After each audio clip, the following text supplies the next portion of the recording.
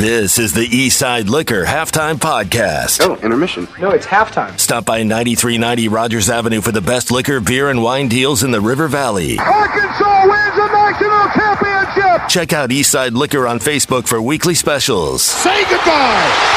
Darren McFadden, 80 yards, touchdown. We get to bring in the voice of the Razorbacks, Chuck Barrett, with us for a couple of segments on halftime, and we always appreciate that. Good morning, Chuck. Got a late night tonight. How you doing? Yeah, it's an 8 o'clock game tonight, so I hope it doesn't go like as long as that 14-inning game you called the other night went, but maybe we'll get this one done in regulation. The last thing you want is like 2 or 3 OTs on an 8 o'clock game. Yeah, that was 4 hours, 2 minutes. You might need like, what would that take? You'd probably need another 2 halves. You need 4 or 5 overtimes. Mm-hmm. So let's not do that. Let's definitely not do that. Let's get a win, I'm not too. interested in that. Let's get a win, too. Team's playing well, man. I mean, they look – and you could tell this even in the previous 2 games before Missouri. I mean, there's a buy-in right now. Nobody's given up. You know, the season might have spiraled a little bit in early to mid February, but it doesn't seem to have affected their want to, because it looks like they want to. They feel like they're on a streak right now. And when you feel like you're on a streak, you are. And that's how I think they approach tonight. And if they win tonight, I think that's how they'll approach Kentucky. In their minds, they've turned this thing around. And their minds really are what matters most. You know, we can say, well, it's not exactly it's not like they've won 5 in a row. No. But when you've lost the way they have, when you see just a little bit of light at the end of the tunnel, I mean, you go for it. And I think that's where they are right now. I think they've tasted something the last few times out that they've not tasted earlier this season, at least not until at least until they played Duke. You know, it's been a while. So I think that's where they are, and hopefully they'll continue to play well tonight.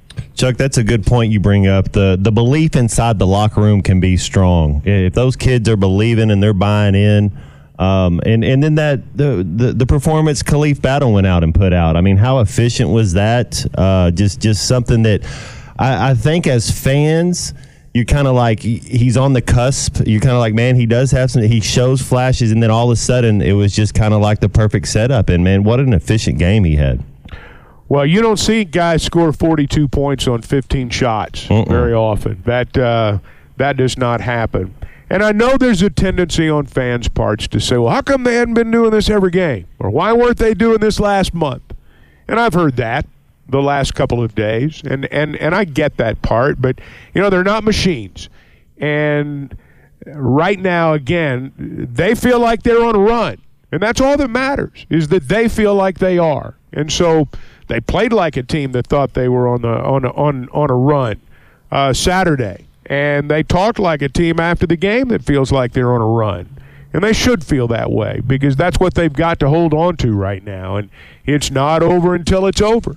So you keep playing, and right now, I mean, look, it's whether they make it or not, it's a lot more fun to do it playing well at the end than it is just limping to the finish line. I think it was Bob Holt had the article in the Democrat this morning about all this success that basketball has had under Muss in these last few years, but have had trouble against Vanderbilt, which I guess doesn't make quite as much sense. But sometimes some opponent just seems to have something over you. I mean, we see this annually in football in some cases. We just hadn't seen it in basketball very much. But you have a sense of maybe why, or is it just kind of fluky? Well, I mean, Arkansas had won, I think, 6, 7, 8 in a row over Vanderbilt before the last 2 games.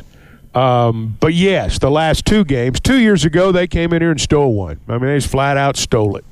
Arkansas was a better team, and Vandy won the ball game. And, you know, last year, Vandy won the game on their home floor, as they do with a lot of people in Nashville. So I hear what you're saying. I don't think it's necessarily a trend. Now, if they win tonight, if they come to Fayetteville tonight, I mean, I think it's like, well, what is it about Vanderbilt? But I hesitate to say it was flukish because Vanderbilt earned the wins. But when you look at the series over the years, it's very much been in Arkansas's favor. Hey, Chuck, Brazil got back in the game for a little bit. I'm always on the side of you want your best players out there if you can get them out there, and especially with the couple games we have going after this. If he's healthy and all, what do you think, 10, 12, 14 minutes this game? Maybe. I think the game will dictate that. I do think the guys that have been playing well together have earned the right to run this thing however long this streak ends, if it's a mini run or if it's a max run, however long it is. They've got they should be out there. And I think we saw that Saturday. I think if Brazil had been able to go 40 minutes, I still think he'd have played 4, based on the fact that the other guys have been doing it. So now I'm not naive. You're looking at an opponent Saturday where if you're starting Devo at the 4, it's probably not going to be a good day.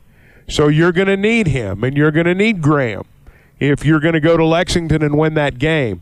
So, yeah, I think you probably do, try to get him a few more minutes tonight if it's within the flow of the game. But, again, for whatever reason, sometimes players get on runs. We see it in all sports. Guys that are greater than the sum of the parts, and the sum's greater than the parts is what I'm saying. And maybe that's going on right now. You see it. Sometimes teams that are struggling get on runs.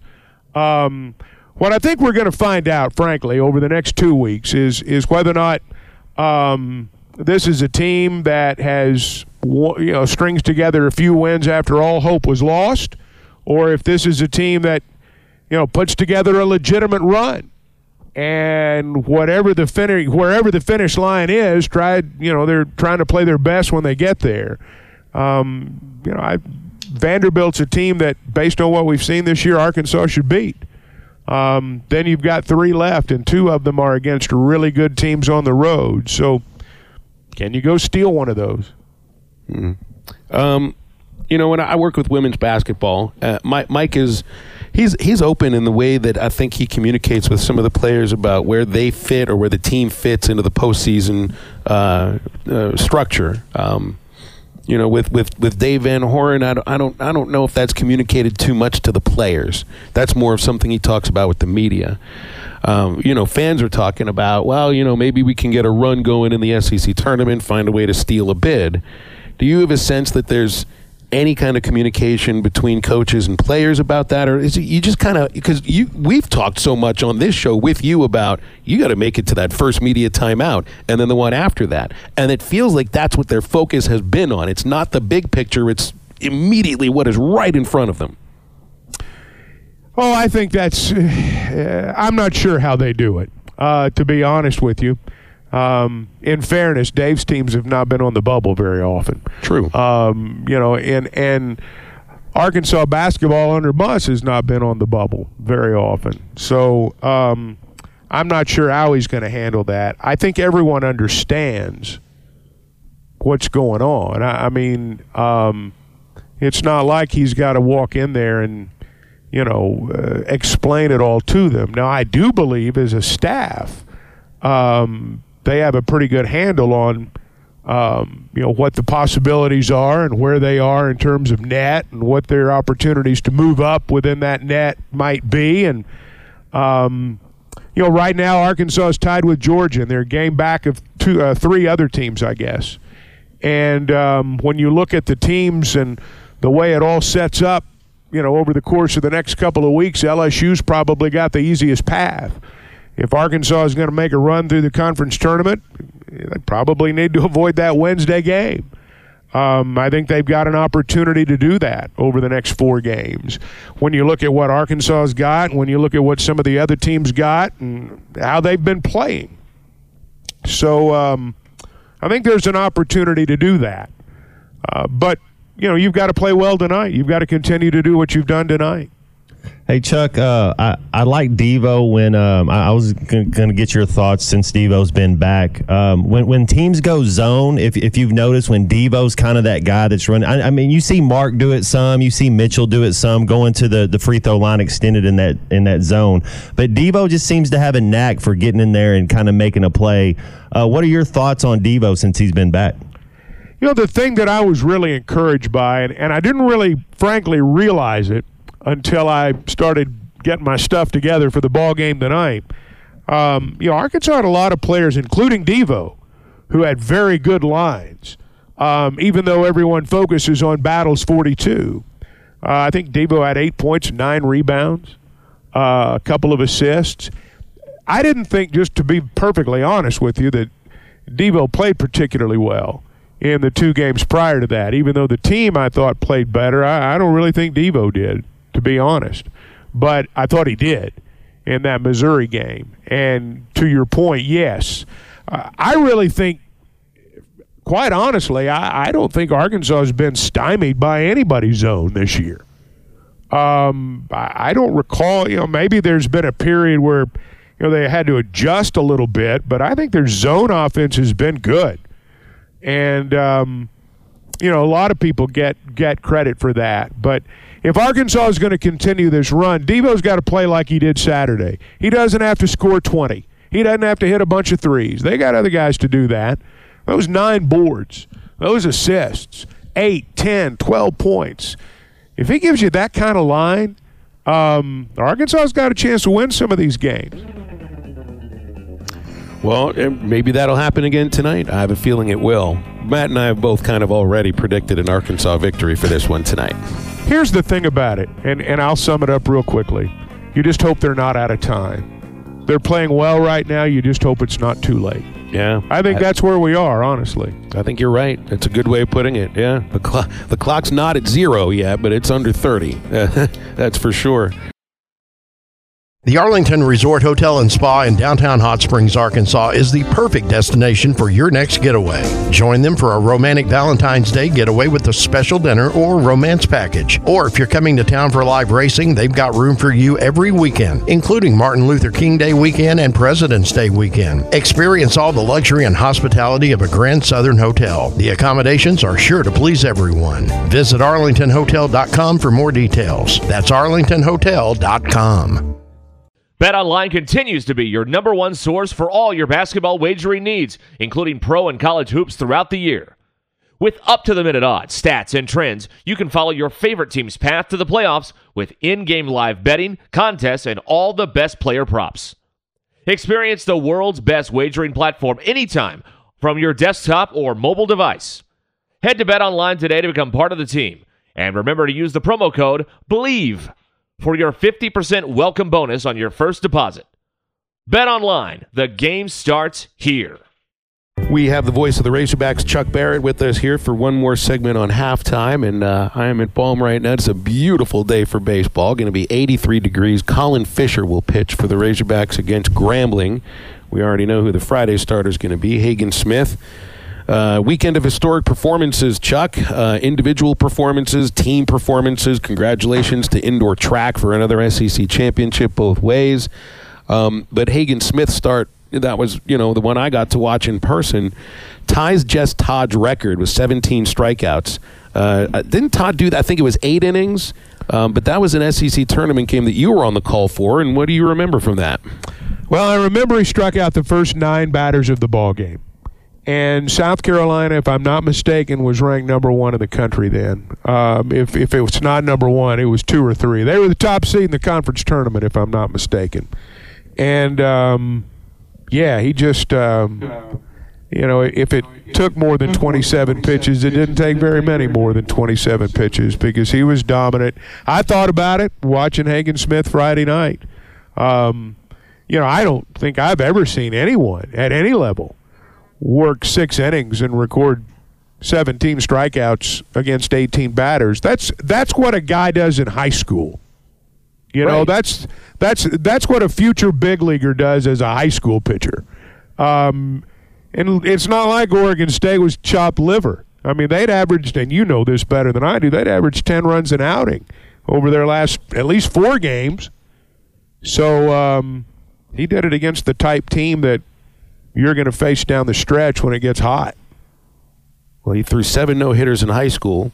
And, those are the Did he numbers. really? Wow. But that's the kind of thing. It's like, 7 no-hitters in high school. But it's high school, too. There was that one game that he struck out 15 batters in 5 innings. But that's high school. No, that was a Friday night against Oregon State. Yeah, you just, again, I mean, I've kept up with it a long time. I don't recall anyone ever doing that. Generally, it's really been over the last, I guess, 15, 20 years where if somebody did something in college baseball, the rest of the country found out about it. Social media has kind of aided with that, but I don't recall anybody anywhere doing anything like that when I was around it all the time. Todd had some time in the big leagues, and I remember watching him pitch in the Texas League. He wasn't a starter for very long, but he was a starter in the Texas League. He wasn't he like, I think he was shorter than 6 feet, had those Popeye forearms. I think I remember a heavy sinker, and one of his teammates described him to me as being country strong, which he pitched like that.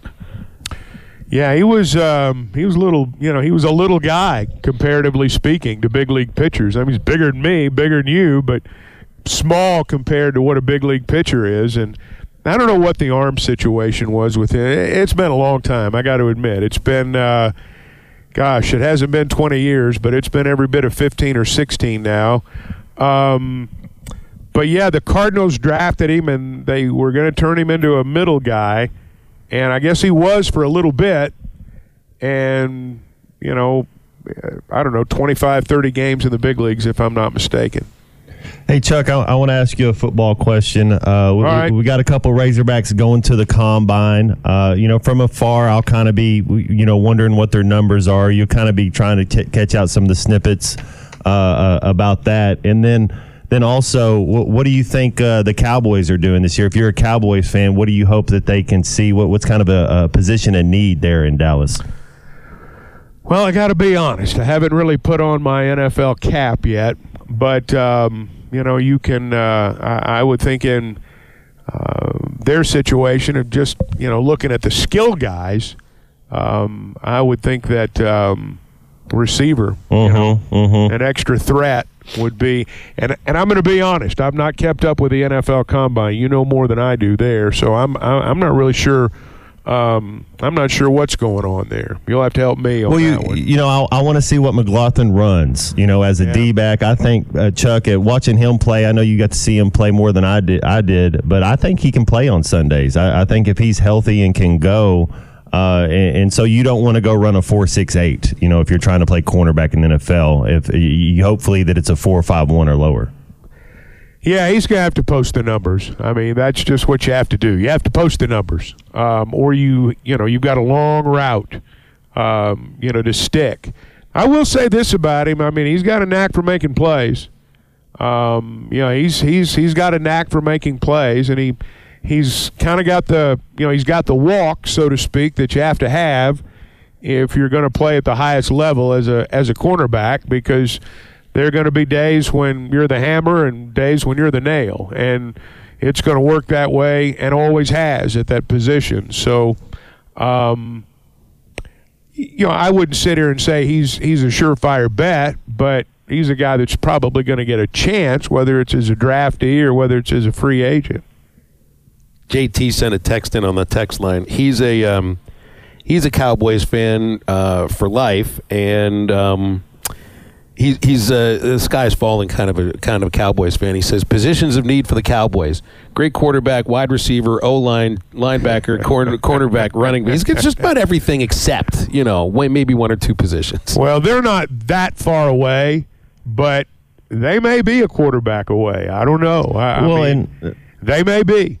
And Phil and I talked a little bit about this in the college game. So when you have a really good running back and can run the ball, it alleviates some pressure on the quarterback. And so you look at J.J. McCarthy and you're like, well, he's not the best quarterback in college football, but they had the best running game in college football. They were winning the line of scrimmage. So to help Dak out, he needs Ezekiel Elliott. He has a good tight end. I think one of the positions Dallas really needs is they need a bona fide running back, somebody that they can turn around and hand them the ball to.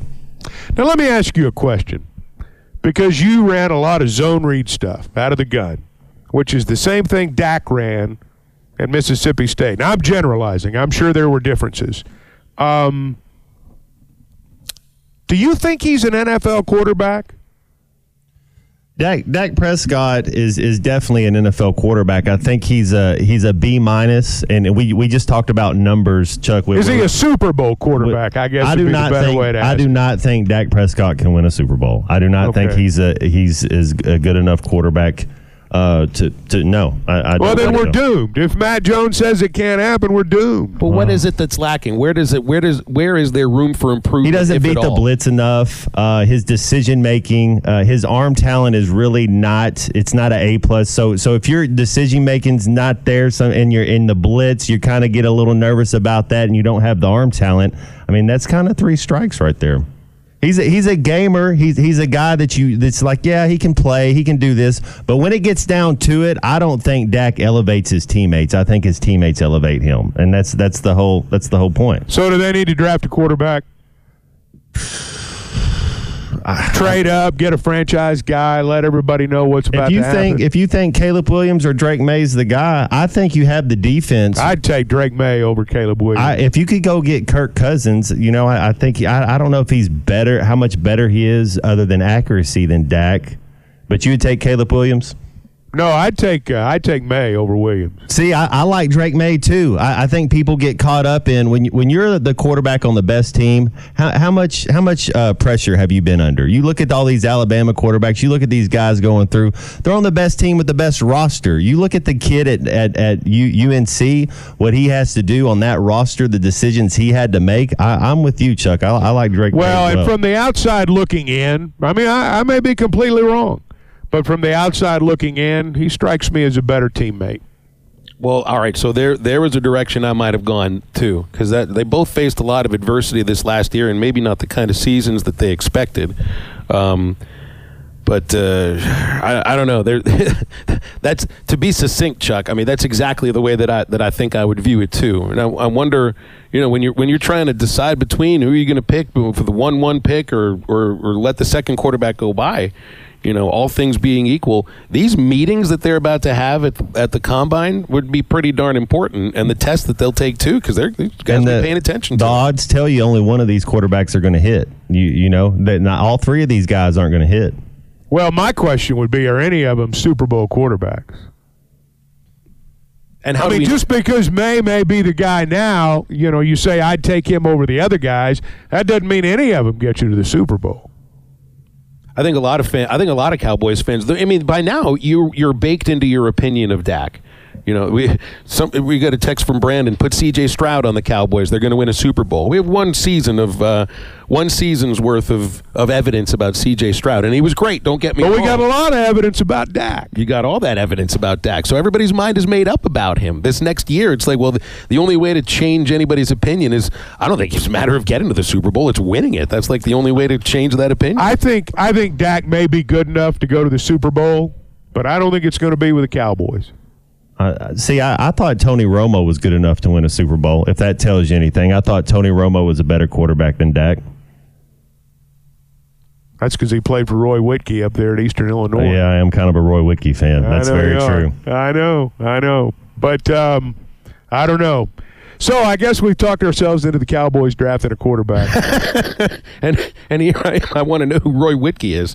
Educate. He was the OC at Eastern Illinois, and then he was Coach Nutt's OC for a while. How long did you play for him, Matt? I had David Lee for 2 years and Roy Whitkey for 2 years. Okay. But I watched some tape of Romo, the college days, and heard some story. Roy Whitkey, one of my favorite coaches all time.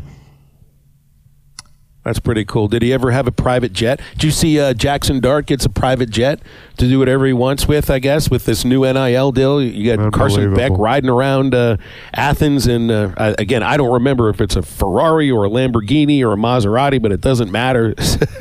And nobody can enforce any rules anyway now, so it's literally chaos now. This is, if there was ever a time to ask for forgiveness instead of permission, this is it. Man, I mean, it's every week there's something else that chips away at what is left of the NCAA, Chuck. So, like, how much time do you give until the bottom just falls out? Well, we're nearing that time, at least from a football perspective, where roughly 60 schools break away. We get closer with every court decision. We get closer. And if they can figure out a way to share the revenue, I think it'll move on to the fast track. You'll have one commissioner. You'll basically have your own rules. You can actually make rules. And the way it is right now, it's just there's just no way you're going to sustain things. And fans are going to turn on you at some point. I mean, we shake our heads at kids with private jets and Lamborghinis. We just kind of shake our heads now. 5 years from now, we'll be pissed.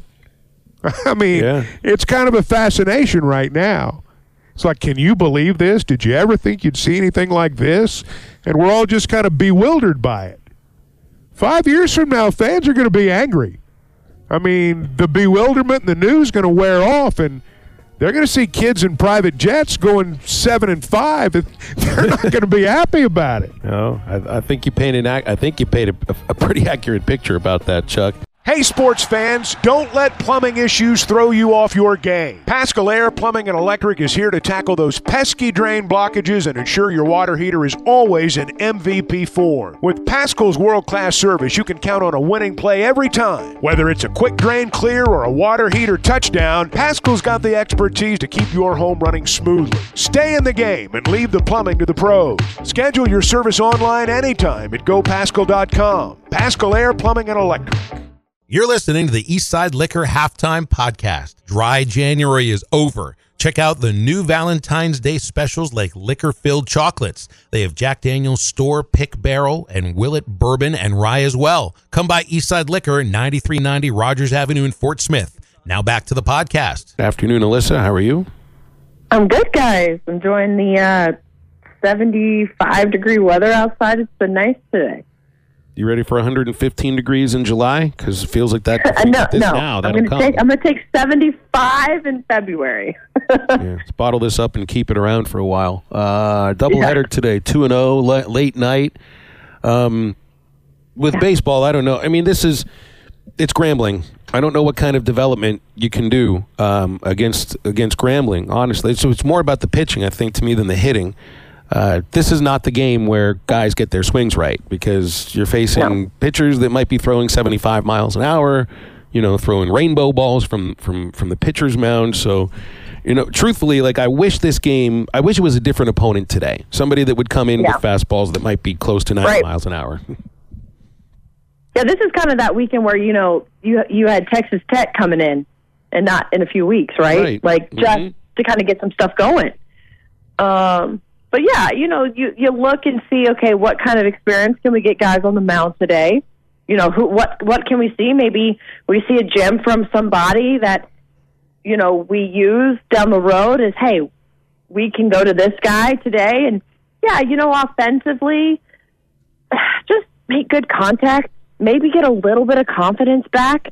I don't know. Dave Van Horn is like, well, I don't know. I'm just going to throw somebody out there, see if they can hit. He's kind of at that point where he's just trying to see who can produce at the plate and get in runs and not leave runners stranded. So maybe this is a cleansing game, like a palate cleansing game, right, as you head into Murray State over the weekend. But just go out there, execute, do your job, and just, see if you can gain a little bit of confidence back. But, yeah, other than that, it's not much to write home about. Alyssa, it was take your pick this weekend. I mean, the Hogs had stuff going on. The baseball team with the pitching staff, Khalif Battles, 42 points. The track team getting another indoor title. Let's talk about this basketball team first and Khalif Battle in the 42 and maybe some momentum going forward. How do you see this basketball game going tonight? Yeah, well, one thing I do know that I can say with certainty, that Jerry Stackhouse will be the best-dressed man in the building. Mm-hmm. You know that. And secondly, I hope that they're able to continue on a stretch of consistency that we have yet to see from this team all year. Even going back, and we've talked about it before, going back to that Mississippi State loss, they still just played as a better team. And then they got that win on the road at Texas A&M, and then they beat Missouri, and Caleb Battle able to have 42 points. Is it a little too late? Probably. But can you at least put some consistency together, get some wins in these final stretches before you head into the SEC tournament and see what happens? Do I think that they are going to win the SEC tournament? Got a hard time saying yes to that because Kentucky, Tennessee playing really, really well. But again, anything can happen, but you have to be playing really well. What we don't want to see is this team resorting back to its bad habits and old ways that we have seen so many times where, they play really well and then they get blown out by 20. And so if I can see consistency, I think that that's the best win for Arkansas tonight. Are you, Alyssa, are you concerned at all? I was just thinking about this with Muss and the three-point line being an issue earlier in the year, how Coach was talking about we're not going to take a lot of three-pointers. And then this last game, how well we shot the three. Are you worried maybe we fall in love with it and kind of come back to the normal instead of shooting that great percentage we did? Yeah, I think so, especially when Khalif Battle says, the president could tell me not to take that shot, and I'll take that shot. I don't know if that's a great philosophy, because you're right. You can hit threes and be feeling it one night and be completely off the next night and be settling for bad shots. That's not what you want to see. You want to see smart basketball. There's a really big difference between just being able to shoot the ball and being smart about it. So hopefully we see smart basketball tonight, Matt. Well, and the president doesn't control his playing time the way that Muss does. Right. So, just think of it in those terms. But that also goes to another question about this. And this is something that Matt's hit on quite a bit, that no matter what, even in a season that may be lost without postseason play, you still are playing for yourself and for the future. And individually from the players that are out of eligibility, I do wonder about how many of these guys are playing for next year or playing to make an impression on Muss to stick around next year if this is where they want to be. Because, that's how Battle is playing right now. That's how Layden Blocker is playing right now. Mm-hmm. None of us want to think about, 2024, 25, but in their minds, too, if they want to be here, that's also what they're playing for. Can I be a devil's advocate for a minute? Go for it. Because you also can be playing that way so that you're attractive when you're back in the transfer portal. I don't know. And that's where it's just this world that we live in right now, is specifically in college basketball, where those developmental guys, like we talked about last week, those just aren't there, because you have to every single year almost resell yourself on why you should be here. Layden Blocker is probably going to have to be I should be a Razorback because of X, Y, and Z, or I'm hitting the portal because of X, Y, and Z. You've got Joseph Pinion. I want to be a Razorback because of X, Y, and Z, and it's you have to resell yourself every single year with the way that this program is working right now. That's the track record, like it or not. That's how it is. You don't get to decide if you want to be here or not. Some people are making those decisions for you in certain cases. So I don't know what you play for, except for your own pride, except for you want to just go out and you want to play as an athlete, as a competitor. But then where was that earlier in the year? So I don't know. It's such a – I struggle with that, because from a team sport, you would hope that you just want to play for the guy beside you, and it looks like they're doing that now, so maybe they finally figured it out. Even Tremont Marks said that, we're really good basketball players, but we just didn't gel early on. We just had some issues early on. That doesn't make us bad basketball players. We just couldn't play as a team early on. And so I just don't know right now if there's anything from a team standpoint that is really, really motivating these guys. And I could be completely wrong and completely off base, but that's how I feel watching this team, even after the way that they've played these last three games. Hey, Phil, you bring up a good point. I think Landon Blocker would be a guy that you do have to worry about in the transfer portal. He's going to be better next year. I mean, each year he's going to be continuing to get a little bit better. And so how much do you have to sweeten the pot to keep a guy like that? Yeah, and that's what you have to look at too, right? And that's where NIL comes into play and all of these other factors of who can swoop in and say, hey, Landon, I got a spot for you in my starting five, and I got X amount of dollars.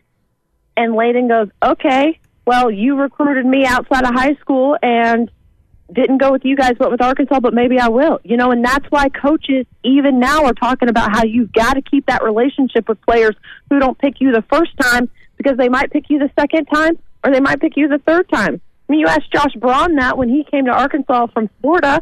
He was going to go to Georgia and play for Sam Pittman. Sam Pittman takes the Arkansas job. He decides to stay home, goes to Florida. A few years later, he's up here at Arkansas. So everyone knows that. I'm not saying anything people don't know, is that just because you didn't come to a school before doesn't mean that that coach isn't keeping a relationship with you if they might want you down the road. And so that's also what you have to look at and say, okay, how can we keep you here? How can we keep you happy? And, what selling points do you have? But it's a lot to juggle. I'm not envious of that job, but you just can't be surprised and shocked anymore when people stay or people leave. Let's take this topic over to women's basketball for a moment. And I could never bring it up on the broadcasts, but it's been I think 3 games that Talia Scott has not played. She's not with the team, and we're told it's a serious family emergency.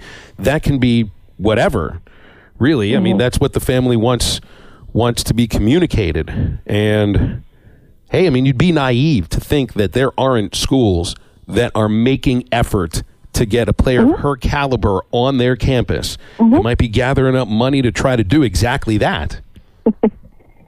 Yeah, well, and here's the thing, because you have to protect your players, but you got to also protect yourself in this world of NIL now, especially with what's happened with what you saw in the rulings in the federal courts in Tennessee and Virginia about no, you can rule you can tell recruits how much money you want to offer them and get into this bidding war, and it's just going to be a mess, right? So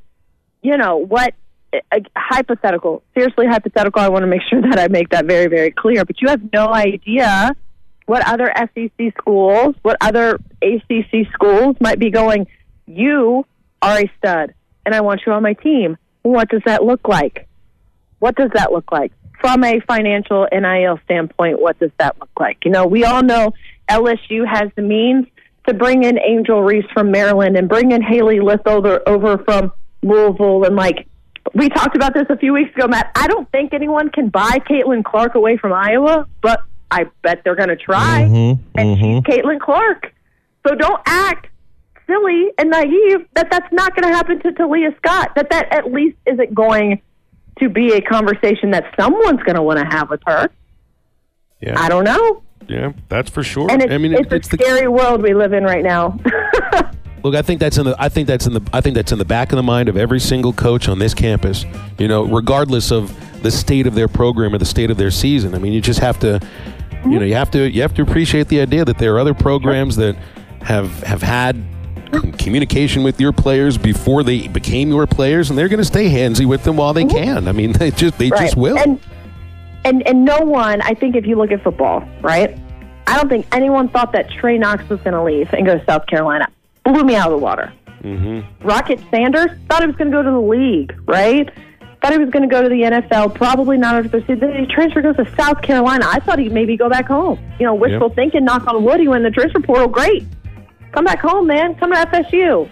I'm being biased. But goes to South Carolina. Hi, everybody. This is Chris George from Joshua's Fine Jewelry in beautiful downtown Russellville. It's the most wonderful time of the year. Christmas gifts, weddings, heirloom family treasures. And at Joshua's Fine Jewelry, we only have one sale every year, and it's right now. Every single item in our store is value priced for Christmas. We do custom one-of-a-kind jewelry. If that's what you're looking for, come see us. You can get anything fixed for a Christmas gift. Selection, quality, service, and Christmas red tag prices now through Christmas at Joshua's Fine Jewelry in beautiful downtown Russellville. Russellville. Hickey & Hole Law Partners are now here for you and all your legal needs in Mena and the Little Rock area. Hickey & Hole Law Partners, specializing in divorce, custody case, civil litigations, and more. Having over 7 decades of combined experience to better serve you and the community you live in. Please visit kevinhickeylaw.com or call us at 479-434-2414 for a consultation, or come by an office nearest you. Things are about to get better. Like halftime here, myself, C-Money. We're going to be joined by Bill King from Nashville Sports Radio here in just a second. You had Phil Elson's gone to get Dave Van Horn to get to some sound. The baseball team's going to take on Grambling here at 3 o'clock.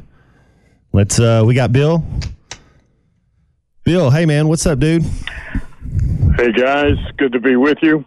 Oh, always fun being with Bill King. Hey, Bill, I will be kind of all over the place a little bit today with spring break coming up and spring ball sorts of stuff. Do you get out? Do you go on any trips, any wine tastings, any golf trips? What's kind of a vacation for Bill? Really, no, but we have a summer commitment down on the Emerald Coast where we have stations that carry the show. So down there on the beach in the Seaside, Fort Walton Beach, Destin, Sandestin, Watercolor area, we have an event down there that starts May 2nd. So that kind of answers your description there. Yeah, no, I love it. A little working vacay. That's the way to do it. Hey, they had the baseball, I don't know what it's called, baseball classic of sorts in Arlington. I don't know if you took a gander at that or saw any bit of that and just the performance that Arkansas pitching staff put on. Is it early in the season, Bill? I just wanted to get your thoughts on that. And early in the season, is it expected that the pitching might be a little bit ahead of the hitting? I would absolutely think so, particularly if you're good. If you're a good staff. Obviously, Arkansas is and always will be. Yeah, I think so. I think what's so startling, and again, not an original thought, but I think it's getting even deeper. It was already, SEC baseball was already deeper than SEC football, which is a phenomenon, right? And I think this year it's even deeper. I think there are legitimately 5 teams. They won't all get in, as we know, but are Omaha teams without stretching the truth. I think you could go Arkansas. I think you got to throw A&M in there right now with the way they're playing. Tennessee, Florida, and probably LSU. I would throw LSU in there. You know, they took a loss to Stony Brook over the weekend. I'm not real worried about that. And I'm probably leaving somebody out there that's huge that I'm just misrepresenting, but it's a crazy league. Oh, 60% of it is SEC squads as far as the top 10. Then you got Texas at 15, so it's only going to get stronger next year. I believe Auburn and Alabama are still in the top 25 right now. South Carolina is in there. No question about it. How much do you put into account some of these early season games? I mean, it's a marathon, not a sprint. But how impressive was that performance? But I mean, they went 2-1. Everything was a one-run game.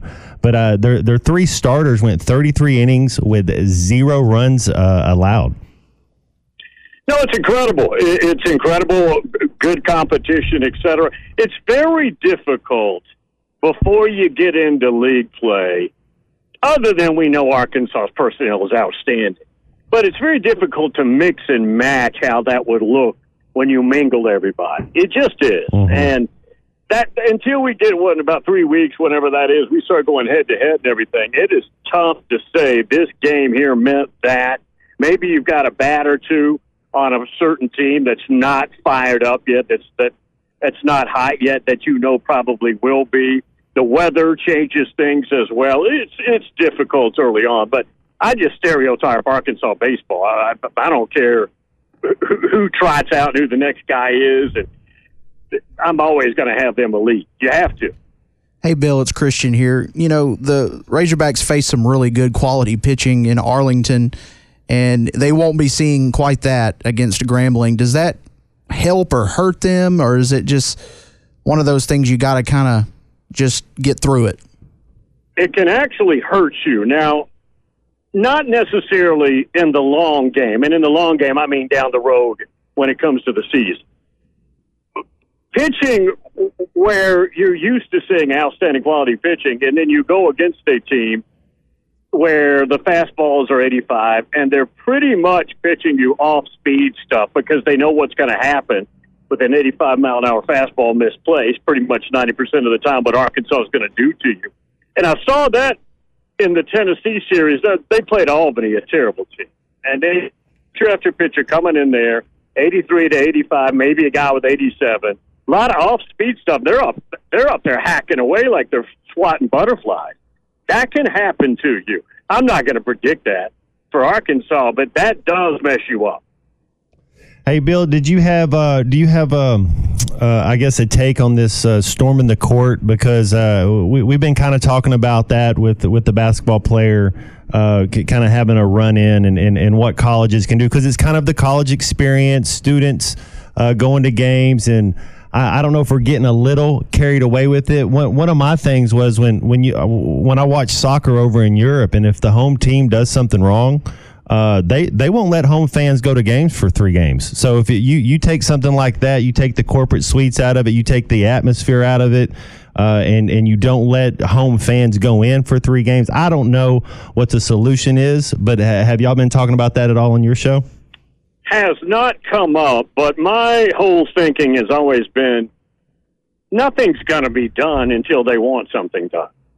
It's pretty simplistic. I don't think they want anything done. Now, you can sit there publicly and with PR sound bites say the right things and how horrible it was, which it was, but until you do something about it, and I don't know what the true answer is. I heard some folks say you would have to vacate the game or forfeit the game. I don't think they're ever going to go that far after a game's complete. But I don't know that there's any proof they really want something done about this, meaning the power brokers. Well, I think you're right, because if you look at everybody's recruiting video, that's what the first thing they show is tearing down the goalpost or storming the court. So you might be onto something. Hey, are these? We just heard about this NIL deal for Jackson Dart getting his net jets miles. I don't know that it's that brand of airplane. Caleb Williams, the penthouse on the beach. You have Kentucky basketball players. You sign with Kentucky, you get an exotic car. What's some of the craziest things you've heard about some of these players getting?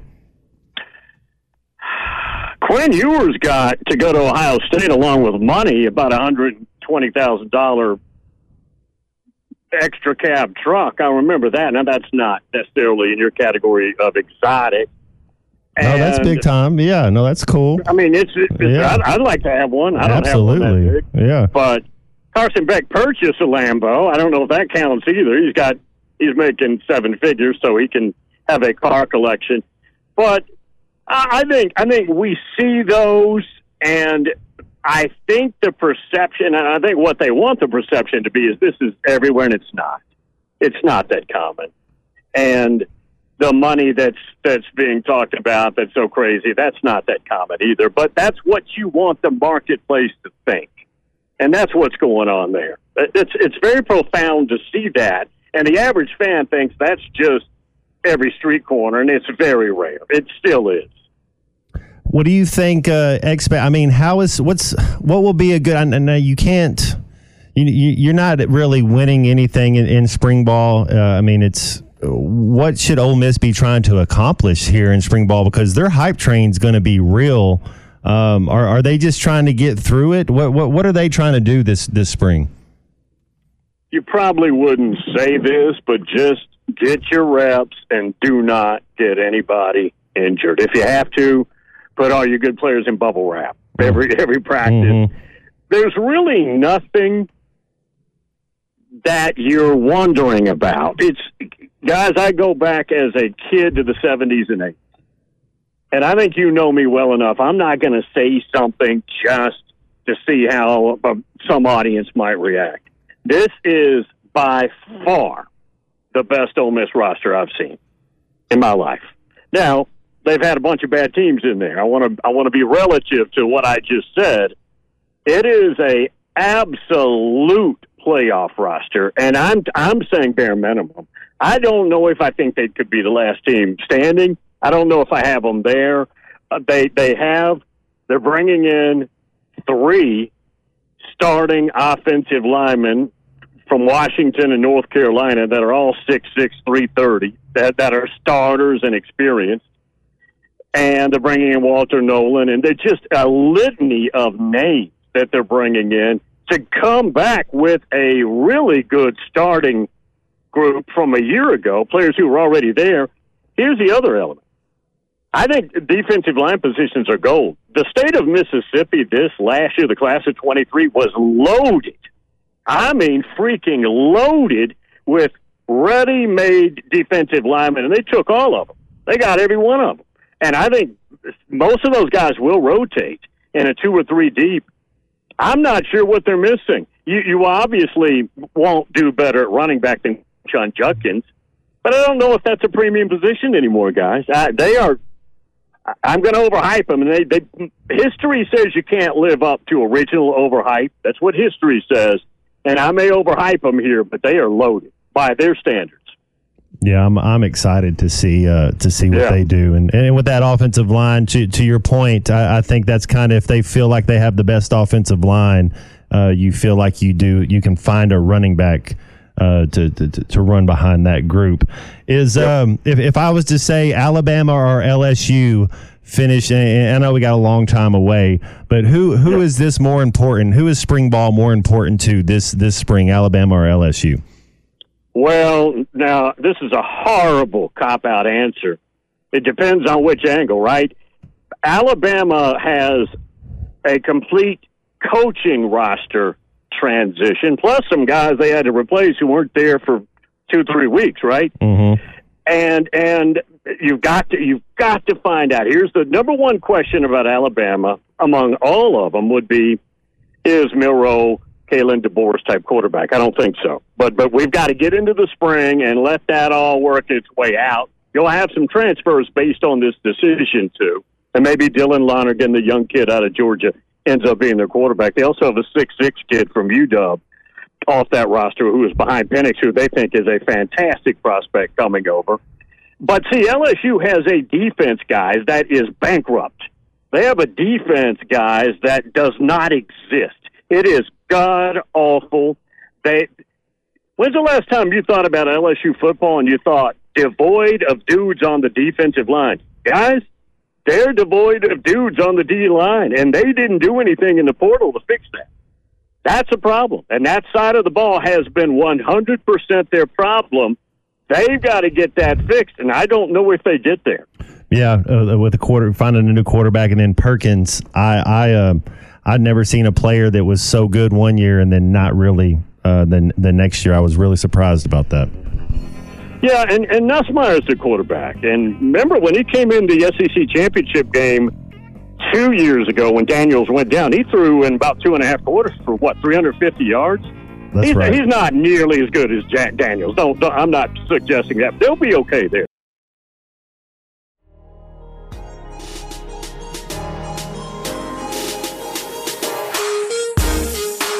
You're listening to the Eastside Liquor Halftime Podcast. Check out the Bud Light Morning Rush Podcast at hitthatline.com.